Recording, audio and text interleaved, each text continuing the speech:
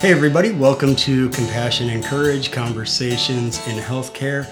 This is the podcast where we teach compassionate communication, provide perspective, and inspire resilience. I'm your host, Marcus Engel. My hostess with the mostest is the hotness, aka Marlene. Hi. Hi. Where did you... I know the phrase hostess with the mostest. Is that like off an old Duncan Hine commercial or something? Beetlejuice. Oh. I don't Okay. know. It was probably before that too, but nonetheless, didn't know here we we were are. going to be talking about Beetlejuice so early in the podcast. Here we go. Here we are. So I was thinking about this concept of unlearning. You've heard this concept, right? Okay. The idea of unlearning. Yes. Where as adults, we have greater information, more experiences, better perspective. We've done it wrong a few times. We've probably done it right a few times. And with that greater perspective, we're learning that some of the things that we were taught, no matter how well-intentioned when we were children, are just wrong, right?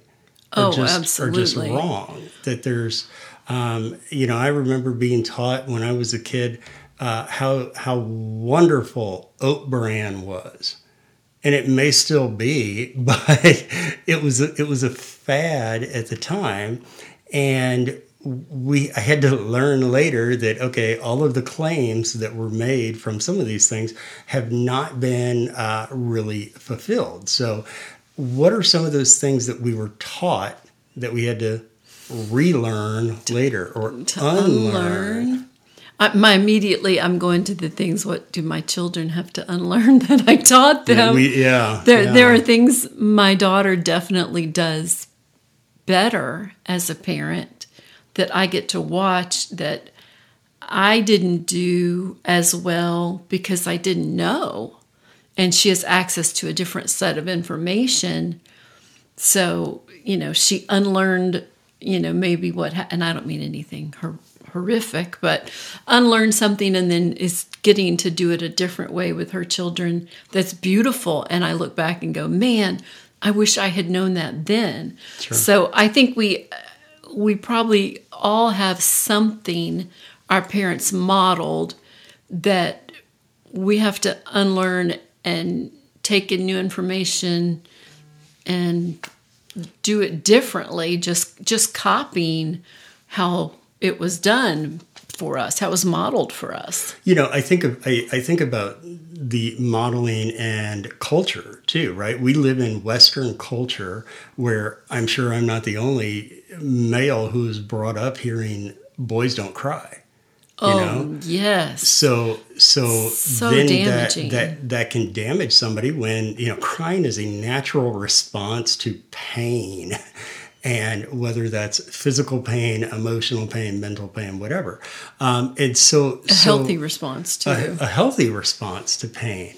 And it took me a long time to realize, I actually can have emotions the way that the culture is set up that teaches American Western culture males that emotion should be suppressed. I know women are also taught that emotions are to be suppressed. So these are the things that we've got to unlearn. Can you think of other examples? Well, I'm thinking of entire subjects that were taboo. We weren't allowed to discuss in polite company things that we should have made more normalized. And we were taught as women to be ashamed of certain things. And, so it was humiliating if anybody found out these things. But instead, I think this generation is a little bit more at, this is a normal part of growing up, and it's really a healthy body at work. This is what happens. This is what we do. And boys and girls hit puberty, things happen. My daughter has ever since he was about 8, has taught my grandson get back in the shower, preparing for that smell teenage boys get in their room, where all their rooms smell like locker rooms. She's been preparing him. Nope. You're going to learn how to scrub now. And part of that is because some kids didn't learn that at home, right? Some kids didn't learn that at home. They didn't know the value of hygiene and cleanliness. They didn't have it modeled for them. I even think about, I had a lot to overcome whenever I started counseling and therapy. I still sometimes wrestle, even 5 minutes before I go into a session with my therapist. I still sometimes wrestle with, this idea that I should be able to handle all my own problems without having any help from anybody else. I should be able to do it on my own. Stoicism at its best, right? Right, and it carries a shame with it. It carries some kind of shame, or that this is wrong, or that I'm not doing things right. So these are some of the things that we have got to unlearn in society. That seeking help for mental health is... Why wouldn't you? If you would seek help for a laceration across your body, why wouldn't you seek help for a laceration across your psyche? Why wouldn't you seek help for a laceration across your heart? Not your anatomical heart, right. but across your heart and soul. Why wouldn't you seek out some help when a pain is so severe? When you've suffered some kind of trauma, yes, your body has to heal from it, but your mind and soul do too. I love Brene Brown. If you don't know who that is, totally look Everybody up Brene should Brown. know Brene Brown. Absolutely. Brene Brown has taught me more about myself in the last several years than probably any other academic, sociologist, psychologist, etc. Right, and she is very forthcoming with, I've had a counselor for years, and I absolutely go to therapy and counseling, even to this day, as almost a celebrity counselor to the world. She is a celebrity counselor to the world. She still goes. So many bestsellers and that helped all of us, but she's still very frank that she still goes to counseling. There's nothing at all shameful about that. It's just another one of those subjects we were taught, or even if it wasn't stated, it was certainly implied.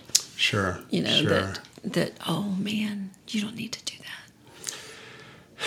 I would like to think that my legacy with our children would be that they have to unlearn as little as possible from my presence in their life. And you know who I learned that from? Who? Rob Bell.